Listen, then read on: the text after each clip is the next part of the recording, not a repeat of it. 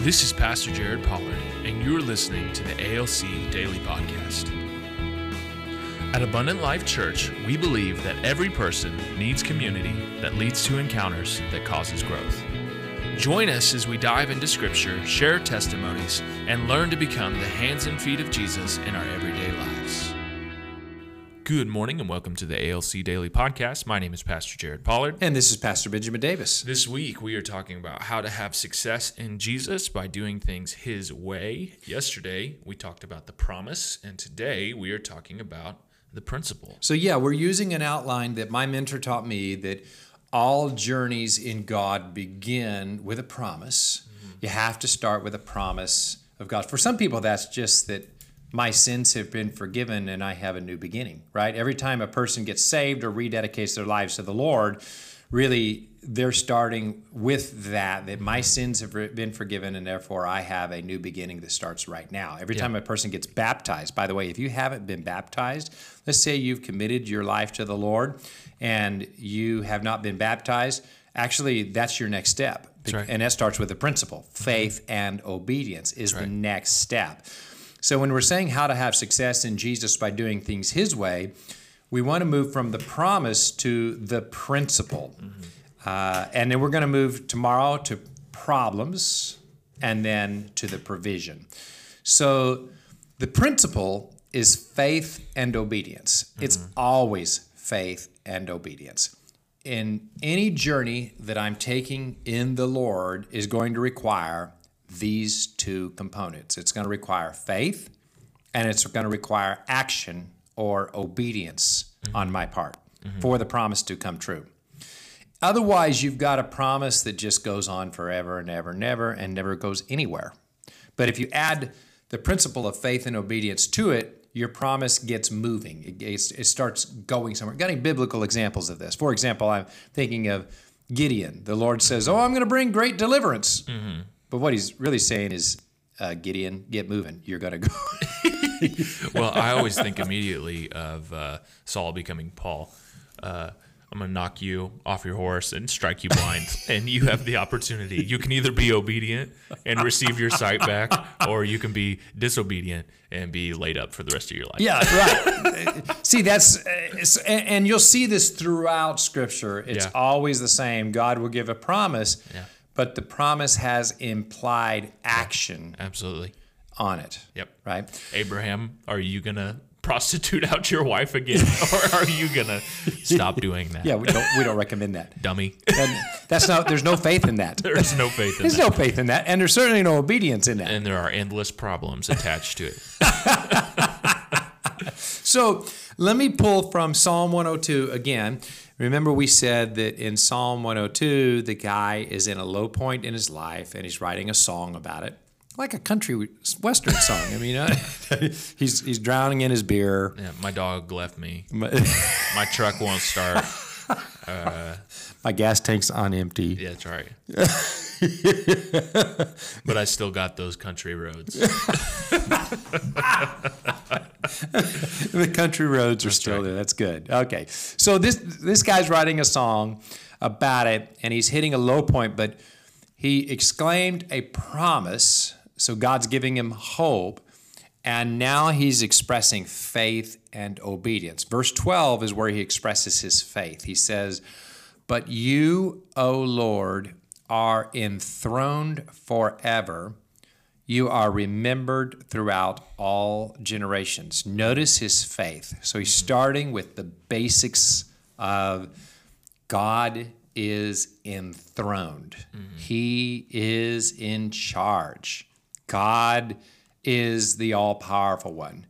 So he's starting with that I've got faith that God can step in and reverse this thing. Yeah.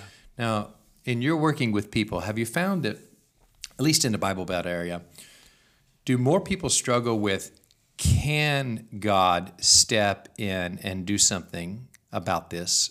Or do more people struggle with, will God step in and do something about this? I think it's the will. Yeah. In the Bible Belt area. Will He do it? In the Bible Belt area, It is, will God step in and do something about this problem? Now, the more you get away from the Bible Belt area where the gospel has had such influence, you'll see that shift. Yeah. There's more, can God step in and do something about this? Yeah. And then if you move into other cultures where there's worship of other idols and gods, it's completely, can God step in? Because they're asking who's got the power. Yeah. Right? Yep. So it depends on the culture that you're in, but this guy was a part of God's covenant people. So he said, I believe God can, you're enthroned forever. I'm expressing my faith. So start with, God's given you a promise. Now you're on the journey of fulfilling that promise. Maybe the promise is your marriage is going to be more enriched. Maybe the promise is your finances are going to turn around. Maybe the promise is that God's going to give you a wife or a husband. Maybe the promise is that God's going to give you a hope and a future in your career. He's going to give you a child. I don't know. What are the things that people have promises about and are seeking God over? Oh, man, success, long-term legacy, all of these types of things. Let's see, what else? Purpose in life, Purpose, right? Absolutely, fulfillment. Yeah. So we've got all these things that people seek. You start with God's enthroned, so he is able to step in. I'm expressing my faith. Now we're going to go to the second part.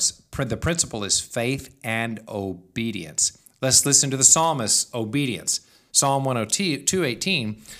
Let this be recorded for a generation to come, so that a people yet to be created may praise the Lord. Remember, the promise is that this thing is going to go from generation to generation. So he's got that promise. Now he's saying, let this be recorded so that the next generation can read about it. Or actually, it would be a few people have the ability to read it, and the rest of them are going to hear the guy read about it. That's right. Now, it's hard for us in our culture to identify with what a great step of obedience that was for this guy, because everybody's literate in our day. But in their day, I'm talking about way back thousands of years ago, that's just not how they thought. They didn't think in terms of recorded promises. That just wasn't it at all. So this was a huge step of faith and obedience of write it down and believe God that someone from the next generation will read this to people and it will have an impact. Yeah. So he's taking that step of obedience. I'm going to do my part so that the next generation can read this thing and praise the Lord and benefit from it. That God's going to be a God of generations here. So why do you think that God requires obedience for the promise to come to pass? There's always action. Faith without works is dead. That's where we're headed. And so there's always action attached to it. It's also shown in our relationships with God. It's kind of like an equation. God does his part, we do our part, and it equals this. The deficiency is never on God's part of the equation. It's always dependent upon our obedience to follow through. And this can obviously get into a large philosophical debate, but the simplicity of it is that God wants relationship with us. And for a relationship to take place, it's not just him giving to us, it's also us giving back to him. Yeah, the way I sorted that out in my mind was I looked at the situation and say, God can do anything. He's enthroned forever. Once I discovered that revelation, why doesn't he then? Why doesn't he just step in and solve all problems? Well, there's a simple answer, is that God created creation because he doesn't enjoy doing things by himself. Yeah. He enjoys working through you. Yeah. If you look at even the greatest event that ever happened in all of history and ever will happen in all of history, it's the cross event and Jesus coming as God's son to change the world. He only had 3.5 years of ministry. Yeah. That doesn't make sense if you look at it from God's going to solve all the problems. You need to give him more than 3.5 years of ministry because he needs to go to China. Yeah, he's got to make it happen. He needs to, if Jesus had gone to China, we wouldn't have a shortage of supplies coming from China right now. No, I'm just kidding. But I mean, and he needs to go to Iran. Yeah. And he would have needed to go on up to the United States. Yeah.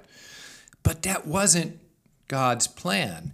Instead, Jesus actually had the opportunity to expand his ministry when the Greeks came to him and they said, hey, the Greeks want to see you. And his answer to that question was, unless a seed falls to the ground and dies, it abides alone. Mm-hmm. But if it dies, it bears much fruit. Mm-hmm. And what he was prophesying is, no, the way this thing is going to go is that I'm going to die on the cross, and that's going to release the Spirit that is going to super empower person after person after person, and they're going to go to China, and they're going to go to Iran, and they're going to go to Africa, and they're going to go to Springfield, Missouri, and they're going to go to work and meet their, and therefore I'm going to work through people, right?